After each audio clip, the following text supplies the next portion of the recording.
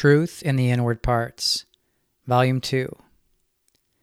The Journal of George Fox, Part 1 of 2.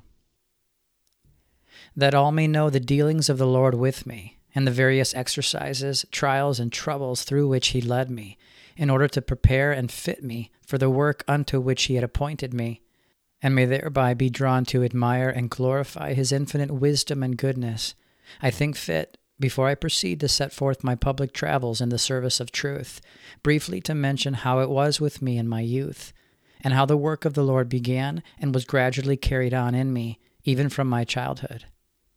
I was born in the month called July, 1624, at Drayton in the Clay, in Leicestershire. My father's name was Christopher Fox. He was by profession a weaver, an honest man, and there was a seed of God in him. The neighbors called him Righteous Christer. My mother was an upright woman. Her maiden name was Mary Lago, of the family of the Lagos, and of the stock of the Martyrs. In my very young years, I had a gravity and steadiness of mind and spirit that is not usual in children, insomuch that when I saw old men behave lightly and loosely towards each other, I had a disliking to it raised in my heart, and I said within myself, if I ever come to be a man, surely I shall not do so, nor be so loose and careless. When I came to 11 years of age, I knew pureness and righteousness. For while still a child, I was taught how to walk in such a way as to be kept pure. The Lord taught me to be faithful in all things, and to act faithfully 2 ways, both inwardly to God and outwardly to man, and to keep to yes and no in all things. For the Lord showed me that though the people of the world have mouths full of deceit and changeable words, yet I was to keep to yes and no in all things, and that my words should be few and savory, seasoned with grace. And I saw that I should not eat and drink to excess, but only for health, using the created things in their proper service as servants in their places to the glory of him that created them, they being in their covenant, and I being brought up into the covenant, and sanctified by the word which was in the beginning, by which all things are upheld, and wherein there is unity with the creation. But people being strangers to the covenant of life with God, they eat and drink without restraint, wasting created things upon their own lusts, and living in all filthiness, loving foul ways, and devouring the creation. All of this I saw to be in the world, and in its pollutions apart from God, and so I was to shun all such things. Afterwards, as I grew up, my relations thought to make me a priest, but others persuaded them to the contrary, whereupon I was put apprentice to a man, a shoemaker by trade, but who also dealt in wool and was a farmer and sold cattle, and a great deal of goods went through my hands. While I was with him, he was blessed, but after I left him, he broke and came to nothing. I never wronged man or woman in all that time, for the Lord's power was with me and over me to preserve me. While I was in that service, I used the word verily in my dealings with men, and it was a common saying among the people that knew me, if George says verily, there is no changing him. When boys and rude people would laugh at me, I left them alone and went my way, but people generally had a love to me for my innocency and honesty.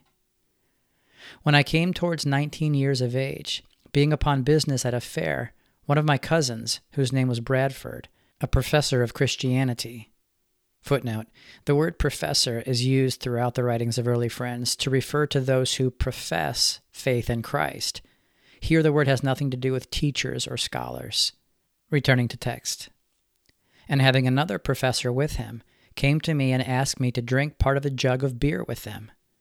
I, being thirsty, went in with them, for I loved any that had a sense of good or that sought after the Lord. When we had each drunk a glass, they began to drink toasts to one another, calling for more beer, and agreeing together that he who would not drink should pay for all. I was grieved that any who made profession of religion should act in such a way. Indeed, they grieved me very much, having never had such a thing suggested to me before by any sort of Christian people. Accordingly, I rose up to go, and putting my hand into my pocket, I laid a silver coin on the table before them, and said, if it must be so, I will leave you. So I went away, and when I had done the business I had to do, I returned home, but did not go to bed that night, nor could I sleep, but sometimes walked up and down, and sometimes prayed and cried to the Lord, who then said unto me, You see how young people go together into vanity, and old people go into the earth. You must forsake all, both young and old, and keep out of all, and be a stranger unto all. Therefore, at the command of God, on the 9th day of the 7th month, 1643, I left my relations and broke off all familiarity or fellowship with old or young. I passed into Lutterworth, where I stayed some time, and from there to Northampton, where also I made some stay. From there I went to Newport Pagnell, where, after I stayed a while, I went to Barnet in the 4th month, called June, in 1644. Footnote: Until 1752, March was considered the first month of the year in all of England and its colonies. Returning to text. As I thus traveled through the country, professors took notice and sought to be acquainted with me, but I was afraid of them, for I was sensible that they did not possess what they professed. Now, during the time I was at Barnet, a strong temptation to despair came upon me. Then I saw how Christ was tempted, and I was in great troubles. Sometimes I kept myself retired in my chamber, and often walked alone in the open fields to wait upon the Lord. I wondered why these things should come upon me, and I looked upon myself and said, Was I ever this way before? Then I thought, perhaps because I had forsaken my relations, I had done wrong against them. So I was brought to call to mind all the time that I had thus spent, and to consider whether I had wronged any. But temptations grew more and more, and I was tempted almost to despair. And when Satan could not effect his design upon me that way, he laid snares for me and baits to draw me to commit some sin, whereby he might take advantage to bring me to despair.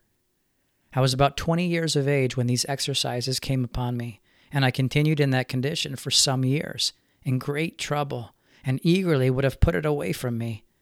I went to many a priest to look for comfort, but found no comfort from them. From Barnet I went to London, where I took a lodging, and was under great misery and trouble there. For I looked upon the great Christian professors of the city, and I saw that all was dark, and under the chain of darkness. I had an uncle there named Pickering, a Baptist, and they were a tender people then. Yet I could not open my mind to him, nor join with them, for I saw all, young and old, where they were. Some tender people desired me to stay, but I was fearful, and returned homewards into Leicestershire again, having a regard upon my mind towards my parents and relations, lest I should grieve them, who, I understood, were troubled at my absence. When I had come down into Leicestershire, my relations desired me to marry, but I told them I was but a lad, and must get wisdom. Others would have had me join the auxiliary band amongst the soldiers, but I refused, and I was grieved that they would propose such things for me, being a tender youth. Then I went to Coventry, where I took a chamber for a while at a professor's house, until people began to be acquainted with me, for there were many tender people in that town. After some time I went into my own country again, and was there about a year, in great sorrows and troubles, and walked many nights by myself. Then the priest of Drayton, the town of my birth, whose name was Nathaniel Stevens, came often to me, and I went often to him, and another priest sometimes came with him. They would give place to hear me, and I would ask them questions and reason with them. And this priest Stevens asked me why Christ cried out upon the cross, my God, why have you forsaken me? And why he said, If it be possible, let this cup pass from me, yet not my will, but yours be done. I told him that at that time the sins of all mankind were upon him, and their iniquities and transgressions with which he was wounded, which he was to bear, and for which he was to be an offering, according as he was man. But he died not according as he was God. And so, in that he died for all men, and tasted death for every man, he was an offering for the sins of the whole world. This I spoke, being at that time in a measure sensible of Christ's sufferings, and what he went through. And the priest said it was a very good, full answer, and such a one as he had not heard. At that time he would applaud and speak highly of me to others, and what I said in discourse to him on weekdays, he would then preach on first days, for which I did not like him. This priest afterwards became my great persecutor. After this, I went to another ancient priest at Mansetter in Warwickshire, and reasoned with him about the ground of despair and temptations. But he was ignorant of my condition and told me to take tobacco and sing psalms. Tobacco was a thing I did not love, and I was not in a state to sing psalms. Indeed, I could not sing. He told me to come again, and then he would tell me many things. But when I came, he was angry and irritable, for my former words had displeased him. He told my troubles, sorrows, and griefs to his servants, which grieved me that I had opened my mind to such a man. I saw that they were all miserable comforters, and this brought my troubles more upon me. Then I heard of a priest living in Tamworth, who was accounted an experienced man, and I went 7 miles to him, but I found him to be like an empty, hollow cask. I also heard of a man called Dr. Craddock of Coventry, and went to see him. I asked him the ground of temptations and despair, and how troubles came to be wrought in man. He asked me, who was Christ's father and mother? I told him, Mary was his mother, and that he was thought to be the son of Joseph, but he was the Son of God. Now, as we were walking together in his garden, the alley being narrow, in turning, I unintentionally set my foot upon the side of a flower bed, at which the man flew into a rage, as if his house had been on fire. Thus all our discourse was lost, and I went away in sorrow, feeling worse than I did when I came. I thought them miserable comforters, and saw they were all as nothing to me, for they could not reach my condition. After this I went to another, a man named Mackham, a priest in high regard. He desired to give me medicine and to bleed me, but they could not get 1 drop of blood from me, either in my arms or head, though they endeavored to do so, my body being, as it were, dried up with sorrows, grief, and troubles, which were so great upon me that I could have wished I had never been born, or that I had been born blind, that I might never have seen wickedness or vanity, and deaf, that I might never have heard vain and wicked words, or the Lord's name blasphemed. When the time called Christmas came, while others were feasting and sporting themselves, I looked for poor widows from house to house and gave them some money. When I was invited to marriages, as I sometimes was, I went to none at all. But the next day, or soon after, I would go and visit the couple, and if they were poor, I gave them some money. For I had enough both to keep myself from being chargeable to others and to administer something to the necessities of those who were in need. About the beginning of the year 1646, as I was going to Coventry and approaching towards the gate, a consideration arose in me how it was said that all Christians are believers, both Protestants and Catholics. And the Lord opened to me that they were only believers who were born of God and had passed from death to life, and that none were true believers but such as these. And though many others said they were believers, yet they were not. At another time, as I was walking in a field on a first-day morning, the Lord opened to me that being educated at Oxford or Cambridge was not enough to fit and qualify men to be ministers of Christ. And I wondered at this, because it was the common belief of people. But I saw it clearly as the Lord opened it to me, and I was satisfied and admired the goodness of the Lord who had opened this thing unto me that morning. I saw that this struck at the priest's ministry, but my relations were much troubled that I would not go with them to hear the priest, for I would go into the orchards or the fields with my Bible by myself. I asked them, did not the apostles say to the believers that they needed no man to teach them, but the anointing teaches them concerning all things? And though they knew this was Scripture, and that it was true, yet they were grieved because I could not be subject in this matter and go to hear the priest with them. I saw that to be a true believer was another thing than what they looked upon it to be. And I saw that being educated at Oxford or Cambridge did not qualify or fit a man to be a minister of Christ. Why then should I follow such men? So I could not join with these, nor with any of the dissenting people, but was a stranger to all, relying wholly upon the Lord Jesus Christ. Footnote, by dissenting people, he means those who dissented from the National Church of England. Returning to text. At another time it was opened in me that God, who made the world, did not dwell in temples made with hands. This at first seems a strange word, because both priests and people used to call their temples or churches dreadful places, holy ground, and the temples of God. But the Lord showed me clearly that he did not dwell in these temples which man had conceived and set up, but in people's hearts. For both Stephen and the Apostle Paul bore testimony that he did not dwell in temples made with hands, not even in that temple which he had once commanded to be built, since he had put an end to it, but that his people were his temple, and he dwelt in them.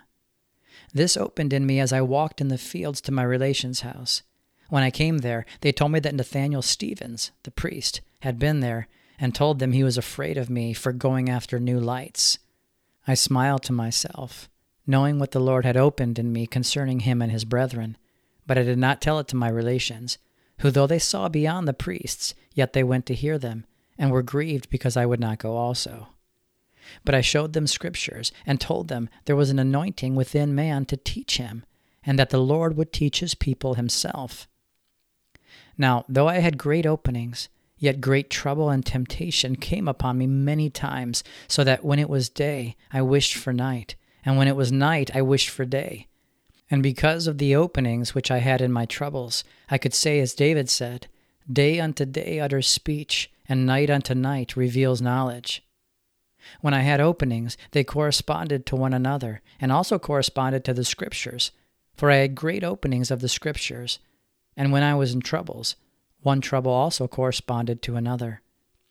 About the beginning of the year 1647, I was moved of the Lord to go into Derbyshire, where I met with some friendly people, and had many discourses with them.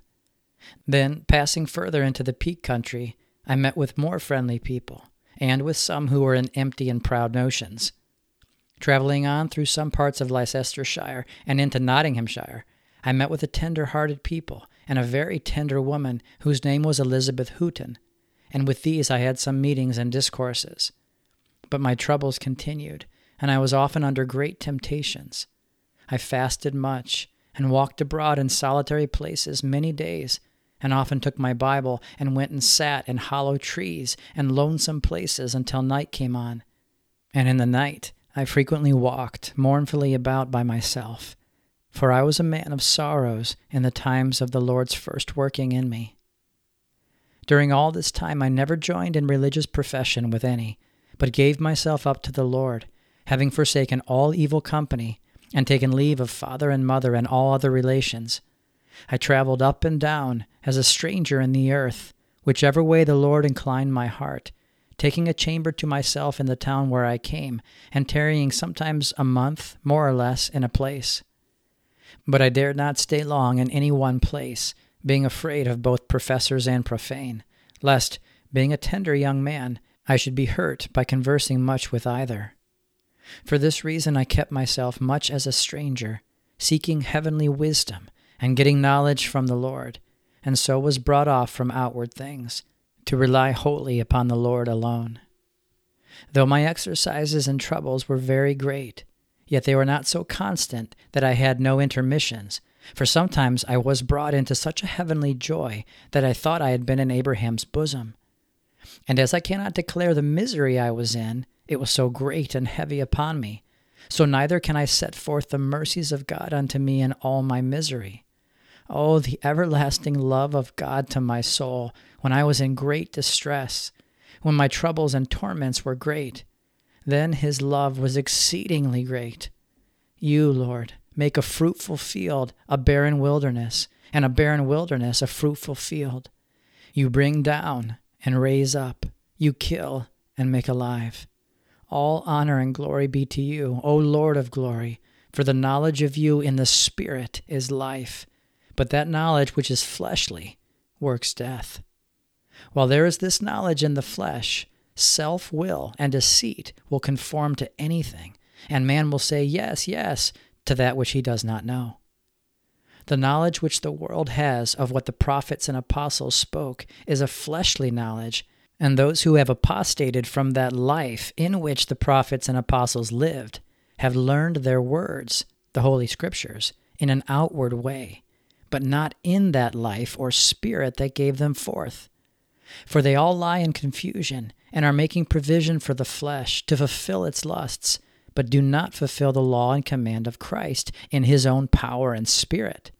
This, they say, they cannot do, but to fulfill the lusts of the flesh, that they can do with delight. Now, after I had received that opening from the Lord that to be educated at Oxford or Cambridge was not sufficient to fit a man to be a minister of Christ, I regarded the priests less and looked more towards the dissenting people. Among them I saw that there was some tenderness, and many of them came afterwards to be convinced of the truth, for they had some openings. But even as I had forsaken the priests, so I left the separate preachers also, and those esteemed the most experienced people, for I saw there was none among them that could speak to my condition. When all my hopes in them and in all men were gone, so that I had nothing outwardly to help me, nor could I tell what to do, then, I heard a voice which said, "There is one, even Christ Jesus, that can speak to your condition." And when I heard it, my heart did leap for joy. Then the Lord let me see why there was none upon the earth that could speak to my condition, namely, that I might give him all the glory. For all are concluded under sin and shut up in unbelief, as I had been, so that Jesus Christ might have the preeminence, who enlightens and gives grace, faith, and power. Thus when God does work, who shall hinder it? And this I knew experientially. My desires after the Lord grew stronger, and my zeal for the pure knowledge of God and of Christ alone, without the help of any man, book, or writing.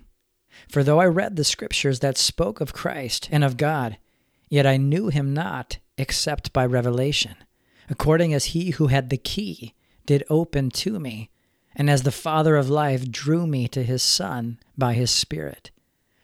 Then the Lord gently led me along, and let me see his love, which was endless and eternal, surpassing all the knowledge that men have in their natural state, or can obtain from history or books. And that love let me see myself, as I was without him. I was afraid of all company, for I saw them perfectly where they were, through the love of God which had let me see myself. So I had no fellowship with any people, priests or professors, or any sort of separated people, but only with Christ, who has the key, and opened the door of light and life unto me. I was afraid of all carnal talk and talkers, for I could see nothing but corruptions, and how the life lay under the burden of corruptions. When I myself was in the deep, shut up under all, I could not believe that I would ever overcome, for my troubles, my sorrows, and my temptations were so great that I thought many times I would have despaired, I was so tempted. But when Christ opened to me how he was tempted by the same devil, and overcame him and bruised his head, and that through him and his power, light, grace, and spirit, I should overcome also, then I had confidence in him. So it was he who opened to me when I was shut up and had no hope or faith. Christ, who had enlightened me, gave me his light to believe in. He gave me hope, which he himself revealed in me, and he gave me his Spirit and grace, which I found sufficient in the deeps and in weakness. Thus, in the deepest miseries and in the greatest sorrows and temptations that many times beset me, the Lord in his mercy did keep me. I found that there were two thirsts in me, the one after created things, to get help and strength there, and the other after the Lord, the Creator, and his Son, Jesus Christ. I saw that all the world could do me no good, and if I had had a king's diet, palace, and servants, all would have been as nothing, for nothing gave me comfort but the Lord by his power. I saw how the professors, priests, and people were whole and at ease in the very condition which was my misery, and they loved that which I longed to be rid of. But the Lord stayed my desires upon himself, from whom came my help, and my care was cast upon him alone. Therefore, all wait patiently upon the Lord, whatsoever condition you are in. Wait in the grace and truth that came by Jesus. For if you do so, there is a promise to you, and the Lord God will fulfill it in you. Blessed are all who indeed hunger and thirst after righteousness, for they shall be satisfied with it. I have found it so. Praised be the Lord who fills with it and satisfies the desires of the hungry soul. Oh, let the house of spiritual Israel say, his mercies endure forever. It is the great love of God to make a barren wilderness out of that which is pleasant to the outward eye and fleshly mind, and to make a fruitful field of a barren wilderness. This is the great work of God. But while people's minds run into the earth after created and changeable things, changeable ways and religions, and changeable, uncertain teachers, their minds are in bondage. For then they themselves are changeable, tossed up and down with windy doctrines and thoughts and notions of things, and their minds are outside of the unchangeable truth in the inward parts, the light of Jesus Christ, which would keep them bound to that which is unchangeable. He is the way to the Father, and in all my troubles he preserved me by his Spirit and power. Praised be his holy name forever. Again I heard a voice which said, You serpent, you seek to destroy the life, but cannot, for the sword which guards the tree of life shall destroy you. So Christ, the Word of God, who bruised the head of the serpent, the destroyer, preserved me, my inward mind being joined to his good seed, which bruises the head of the serpent, the destroyer. This inward life sprung up in me and enabled me to answer all the opposing professors and priests, and brought scriptures to my memory with which to refute them. At another time I saw the great love of God, and I was filled with admiration at the infinitude of it. I saw what was cast out from God, and what entered into God's kingdom, and how by Jesus, the opener of the door with his heavenly key, the entrance was given. And I saw death, how it had passed upon all men, and oppressed the seed of God in man and in me, and how I, in the seed, came forth, and also what the promise of God was too. Yet it was still such with me that there seemed to be two pleading within me. Then questions arose in my mind about gifts and prophecies, and I was tempted again to despair, as if I had sinned against the Holy Spirit. I was in great perplexity and trouble for many days, yet I still gave up myself to the Lord. One day, when I had been walking solitarily abroad and had come home, I was wrapped up in the love of God, so that I could not help but admire the greatness of his love. While I was in that condition, it opened unto me by the eternal light and power, and I saw clearly that all was done and is to be done in and by Christ. And I saw how he conquers and destroys this tempter, the devil, and all his works, and is above him, and that all these troubles were good for me, and were temptations for the trial of my faith, which Christ had given me. The Lord opened my eyes, so that I saw through all these troubles and temptations, and my living faith was raised, and I saw how all was done by Christ, the life, and so my belief was in him. When at any time my condition was veiled, my secret belief was stayed firm, and hope underneath held me as an anchor in the bottom of the sea, anchoring my immortal soul to its bishop, and causing it to swim above the sea, that is, above the world, where all the raging waves, foul weather, tempests, and temptations are. But oh, then I saw my troubles, trials, and temptations more clearly than I had ever seen them. As the light appeared, all appeared that is outside of the light: darkness, death, temptations, the unrighteous, the ungodly. All was manifest and seen in the light. After this, a pure fire appeared in me, and I saw how Christ sat as a refiner's fire and as a fuller's soap. And spiritual discerning came to me, by which I could discern my own thoughts, groans, and sighs, and see what it was that veiled me and what it was that opened me. That which could not abide in the patience, nor endure the fire, in the light I found it to be the groans of the flesh, which could not give up to the will of God. It was this which had so veiled me that I could not be patient in all trials, troubles, and perplexities, and could not give up self to die by the cross, which is the power of God, so that that which is living and quickened might follow him, and that which would cloud and veil from the presence of Christ, which the sword of the Spirit cuts down and which must die, might not be kept alive. I discerned also the groans of the Spirit, which opened me and made intercession to God, in which spirit is the true waiting upon God for the redemption of the body and of the whole creation.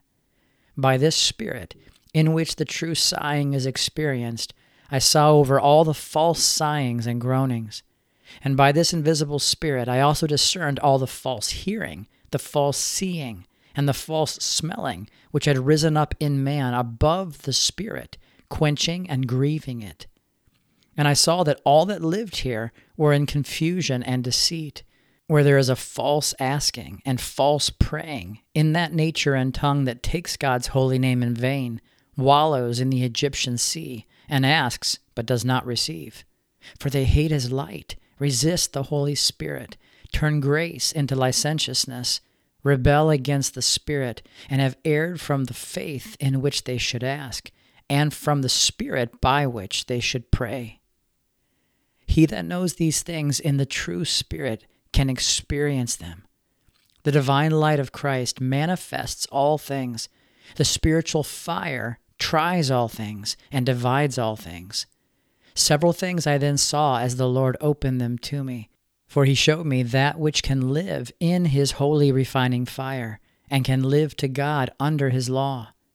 He made me sensible how the law and the prophets were unto John, and how the least in the everlasting kingdom of God is greater than John. The pure and perfect law of God is over the flesh, to keep it and its works, which are not perfect, under, by the perfect law. And the law of God that is perfect is in agreement with the perfect gift of God in everyone. Footnote: by perfect gift he means the measure of grace, light, or the seed of the kingdom that is sown into the hearts of men in order to save all who receive and obey it. Returning to text. This law the Jews and the prophets and John were to perform and do. No one knows the giver of this law but by the Spirit of God, nor can any truly read it or hear its voice but by the Spirit of God. He that can receive it, let him. John, who was the greatest prophet born of a woman, bore witness to the light, with which Christ, the great heavenly prophet, has enlightened every man that comes into the world. John 1:9, in order that they might believe in it and become children of light, and so have the light of life, and not come into condemnation. For the true belief stands in the light that condemns all evil and the devil, who is the prince of darkness, and seeks to draw out of the light into condemnation. They that walk in this light come to the mountain of the house of God, which is established above all mountains, and to God's teaching, who will teach them his ways. These things were opened to me in the light. I also saw the mountains burning up, and the rubbish, the rough and crooked ways and places made smooth and plain, that the Lord might come into his tabernacle. These things are to be found in man's heart. But to speak of these things being within seemed strange to the rough and crooked and mountainous ones. Yet the Lord says, O earth, hear the word of the Lord. The law of the Spirit runs contrary to the fleshly mind, spirit, and will, which lives in disobedience and does not keep within the law of the Spirit. I saw how this law was the pure love of God, which was upon me, and which I must go through, though I was troubled while I was under it. For I could not be dead to the law, but through the law, Galatians 2:19, which did judge and condemn all that is to be condemned. And I saw how many talked of the law, who had never known the law to be their schoolmaster. And many talked of the gospel of Christ, who had never known life and immortality brought to light in them by it. You, who have been under that schoolmaster and under the condemnation of it, know these things. For though the Lord in that day opened these things unto me in secret, they have since been preached by his eternal Spirit as upon the housetops. And as you are brought into the law, and through the law become dead to it, and witness the righteousness of the law fulfilled in you, so you will afterwards come to know what it is to be brought into the faith, and then through faith brought out from under the law, and so, abiding in the faith, of which Christ is the author, you will have peace and access to God. But if you look out from the faith, and away from that which would keep you in the victory, and look after fleshly things or words, you will be brought again into bondage to the flesh and to the law, which takes hold upon the flesh and sin and works wrath, and the works of the flesh will appear again. The law of God takes hold upon the law of sin and death. but the law of faith, or the law of the Spirit of life, which is the love of God that comes by Jesus, who is the end of the law for righteousness, makes free from the law of sin and death. No fleshly-minded man can know this law of life, yet they will tempt you to draw you away from the Spirit into the flesh, and so into bondage. Therefore, you who know the love of God and the law of His Spirit and the freedom that is in Jesus Christ, stand fast in Him, in that divine faith which He is the author of in you, and be not entangled with the yoke of bondage. For the ministry of Christ Jesus and His teachings bring into liberty and freedom. But the ministry that is of man and by man, which stands in the will of man, brings into bondage and under the shadow of death and darkness. Therefore, none can be ministers of Christ Jesus unless they are in the eternal Spirit, which was before the Scriptures were given forth. For if they have not His Spirit, they are none of His. Though they who hate it may still have enough of His light to condemn them, they can bring none into unity and fellowship in the Spirit unless they be in it. For the seed of God is a burdensome stone to the selfish, fleshly, earthly will, which reigns in its own knowledge and understanding, which must perish, and in a wisdom that is devilish. And the Spirit of God is grieved and vexed and quenched with that which brings into fleshly bondage, and that which wars against the Spirit of God must be mortified by it. For the flesh lusts against the Spirit, and the Spirit against the flesh, and these are contrary the one to the other. The flesh desires to have its liberty, and the Spirit desires to have its liberty. But the Spirit is to have its liberty, and not the flesh. If therefore you quench the Spirit, and join to the flesh, and become servants of it, then you are judged and tormented by the Spirit of God. But if you join to the Spirit and serve God in it, you have liberty and victory over the flesh and its works. Therefore keep to the daily cross, which is the power of God, by which you may witness all that to be crucified, which is contrary to the will of God, and shall not come into His kingdom. These things are here mentioned and opened for information, exhortation, and comfort to others, as the Lord opened them unto me in that day.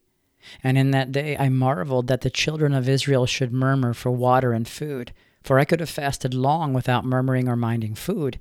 But I was judged at other times for not being content to go sometimes without the water and bread of life, that I might learn and know how to suffer need and how to abound. Passing on, I went among the professors at Duckingfield and Manchester, where I stayed a while and declared the truth among them. Some were convinced and received the Lord's teaching, by which they were confirmed and stood in the truth. But all the professors were in a rage, all pleading for sin and imperfection. Footnote. He means they were all insisting upon the necessity of man's continuing under the dominion of sin throughout the entire course of his life. Returning to text. And could not endure to hear any talk of perfection and of a holy and sinless life. But the Lord's power was over all, though they were chained under darkness and sin, which they contended for, and quenched the tender thing in them. About this time there was a great meeting of the Baptists at Boughton in Leicestershire, with some that had separated from them. Many people of other persuasions went there, and I went also. Not many of the Baptists came, but many others were there. The Lord opened my mouth, and the everlasting truth was declared amongst them, and the power of the Lord was over them all. For in that day the Lord's power began to spring, and I had great openings in the Scriptures. Several were convinced in those parts, and were turned from darkness to light, from the power of Satan unto God, and many were raised up to praise God. When I reasoned with professors and other people, some became convinced. I was still under great temptations sometimes, and my inward sufferings were heavy, but I could find none to open my condition to but the Lord alone, unto whom I cried night and day.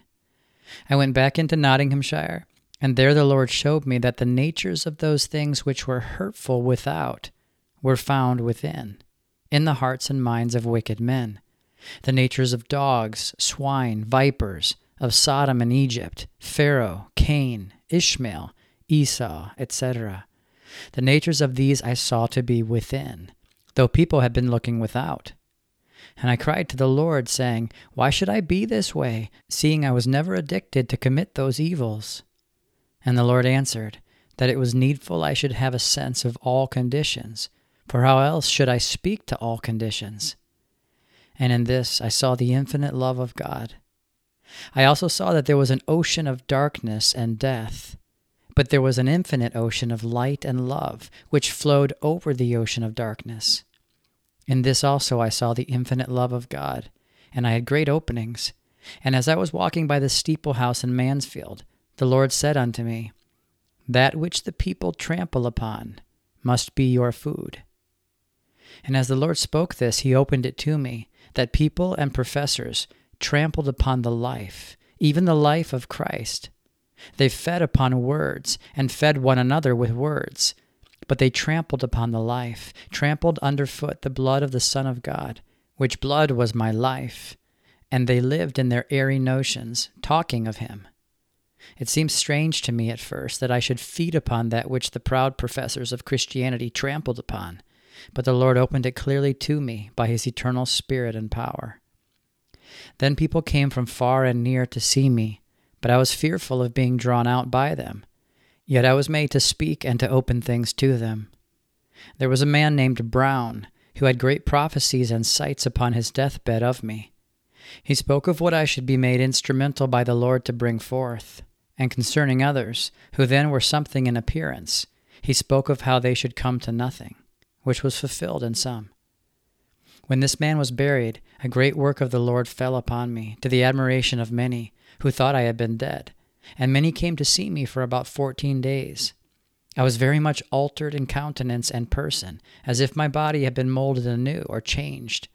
While I was in that condition, I had a sense and discerning given to me by the Lord, through which I plainly saw that when many people talked of God and Christ, etc., it was the serpent that spoke in them. But this was hard to be borne. Yet the work of the Lord went on in some, and my sorrows and troubles began to wear off, and tears of joy dropped from me, so that I could have wept night and day with tears of joy to the Lord, in humility and brokenness of heart. I saw into that which was without end, things which cannot be uttered, and of the greatness and infinitude of the love of God, which cannot be expressed by words. For I had been brought through the very ocean of darkness and death, and through and over the power of Satan, by the eternal glorious power of Christ, even through that darkness which covered over all the earth, and which chained down all, and shut up all in death. The same eternal power of God which brought me through these things was that which afterwards shook the nations, priests, professors, and people. Then I could say I had been in spiritual Babylon, Sodom, Egypt, and the grave. But by the eternal power of God I had come out of it, and was brought over it, and the power of it, into the power of Christ. I saw how the harvest was white, and the seed of God lay thick in the ground, as ever wheat did that was sown outwardly, and I mourned with tears that there was none to gather it. A report went abroad concerning me that I was a young man that had a discerning spirit, whereupon many came to me, from far and near, professors, priests, and people. The Lord's power broke forth, and I had great openings and prophecies, and spoke to them of the things of God, which they heard with attention and silence, and went away, and spread the fame thereof. Then came the tempter, and set upon me again, charging me that I had sinned against the Holy Spirit, but I could not tell in what. Then Paul's condition came before me, how, after he had been taken up into the third heavens, and seen things not lawful to be uttered, a messenger of Satan was sent to buffet him. Thus, by the power of Christ, I got over that temptation also. In the year 1648, as I was sitting in a friend's house in Nottinghamshire, for by this time the power of God had opened the hearts of some to receive the word of life and reconciliation, I saw there was a great crack that would go throughout the earth, and a great smoke to go along as the crack went, and that after the crack there should be a great shaking. This, I saw, was the earth in people's hearts, which was to be shaken before the seed of God was raised out of the earth. And it was so, for the Lord's power began to shake them, And we began to have great meetings, and there was a mighty power and work of God amongst the people, to the astonishment of both people and priests. Then there was a meeting of priests and professors at a justice's house, and I went among them. Here they discoursed about how Paul said he had not known sin but by the law, which said, "You shall not lust." And they believed this to be spoken of the outward law.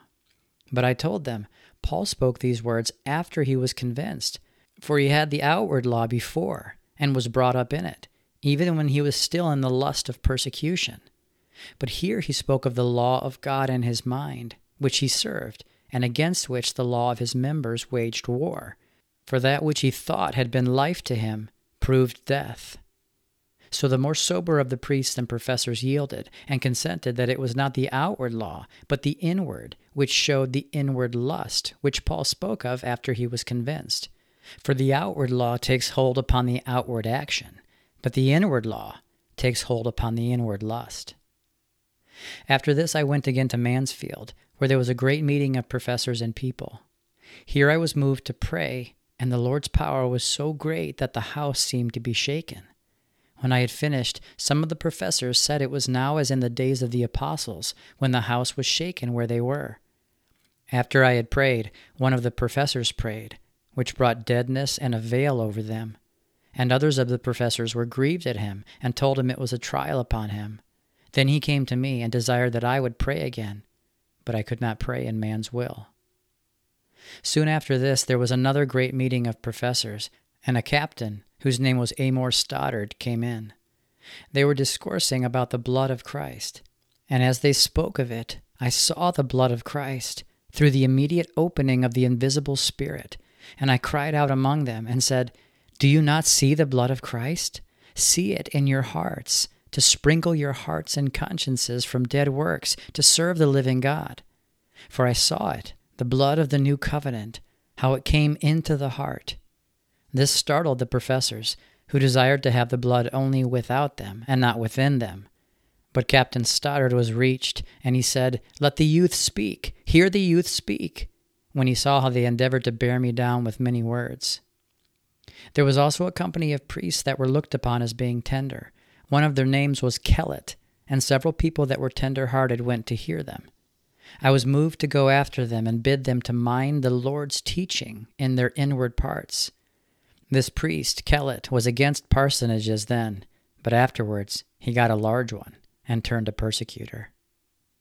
Now, after I had had some service in these parts, I went through Derbyshire into my own country, Leicestershire, again, and several tender-hearted people were convinced. Passing through there, I met with a great company of professors in Warwickshire, who were praying and expounding the Scriptures in the fields. They gave the Bible to me, and I opened it to the 5th of Matthew, where Christ expounded the law. And I opened to them the inward state and the outward state, upon which they fell into a fierce contention, and so parted. Nevertheless, the Lord's power got ground. Then I heard of a great meeting to be held for a dispute at Leicester, wherein Presbyterians, Independents, Baptists, and common prayer men were all said to be involved. The meeting was in a steeple house, and there I was moved by the Lord to go, and to be amongst them. I heard their discourse and reasonings, some being in the pews, and the priest being in the pulpit, with an abundance of people being gathered together. At last one woman asked a question out of Peter. What birth was Peter describing when he spoke of being born again, of incorruptible seed, by the word of God that lives and abides forever? And the priest said to her, "I permit not a woman to speak in the church," though he had before given liberty for any to speak. Whereupon I was wrapped up, as in a rapture, in the Lord's power, and I stepped up and asked the priest, "Do you call this building a church, or do you call this mixed multitude a church?" For the woman, having asked a question, he ought to have answered it, having given liberty for any to speak. But instead of answering me, he asked me what a church was. I told him, "The church is the pillar and ground of truth, made up of living stones, living members, a spiritual household, of which Christ is the head. But he is not the head of a mixed multitude, or of an old house made up of lime, stones, and wood." This set them all on fire. The priest came down out of his pulpit, And others came out of their pews, and the dispute there was marred. But I went to a large inn, and there disputed the thing with the priests and professors of all sorts, and they were all on fire. But I maintained the true church and the true head thereof over the heads of them all, till they all gave out and fled away. One man seemed loving, and appeared for a while to join with me, but he soon turned against me, and joined with a priest in contending for infants' baptism, though he himself had been a Baptist before, and so left me alone. Howbeit there were several convinced that day. The woman that asked the question was convinced, along with her family, and the Lord's power and glory shone over all. After this I went into Nottinghamshire, and went into the Vale of Belvoir. As I went, I preached repentance to the people, and there were many convinced in the Vale of Belvoir, and many of its towns, for I stayed some weeks amongst them. One morning, as I was sitting by the fire, a great cloud came over me, and a temptation beset me. But I sat still, and it was said to me, "All things come about by nature." And then the elements and stars came over me, so that I was in a manner quite clouded with it.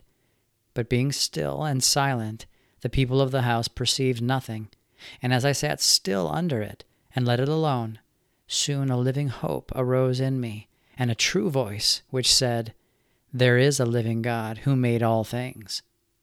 And immediately the cloud and temptation vanished away, and life rose up over it all. My heart was glad, and I praised the living God. After some time I met with some people who had a notion that there was no God, but that all things came about by nature. I had a great dispute with them, and overturned them, and made some of them confess that there is a living God. Then I saw it was good that I had gone through that exercise. We had large meetings in those parts, for the power of the Lord broke through in that part of the country. Returning to Nottinghamshire, I found there a company of shattered Baptists and others, and the Lord's power wrought mightily and gathered many of them. Afterwards I went to Mansfield and thereabouts, where the Lord's power was wonderfully manifested, both at Mansfield and in other neighboring towns. In Derbyshire, the mighty power of God wrought in a wonderful manner. At Eton, a town near Derby, there was a meeting of friends, where there was such a mighty manifestation of the power of God that they were greatly shaken, and many mouths were opened in the power of the Lord God. Many were moved by the Lord to go to steeplehouses, to the priests and to the people, to declare the everlasting truth unto them.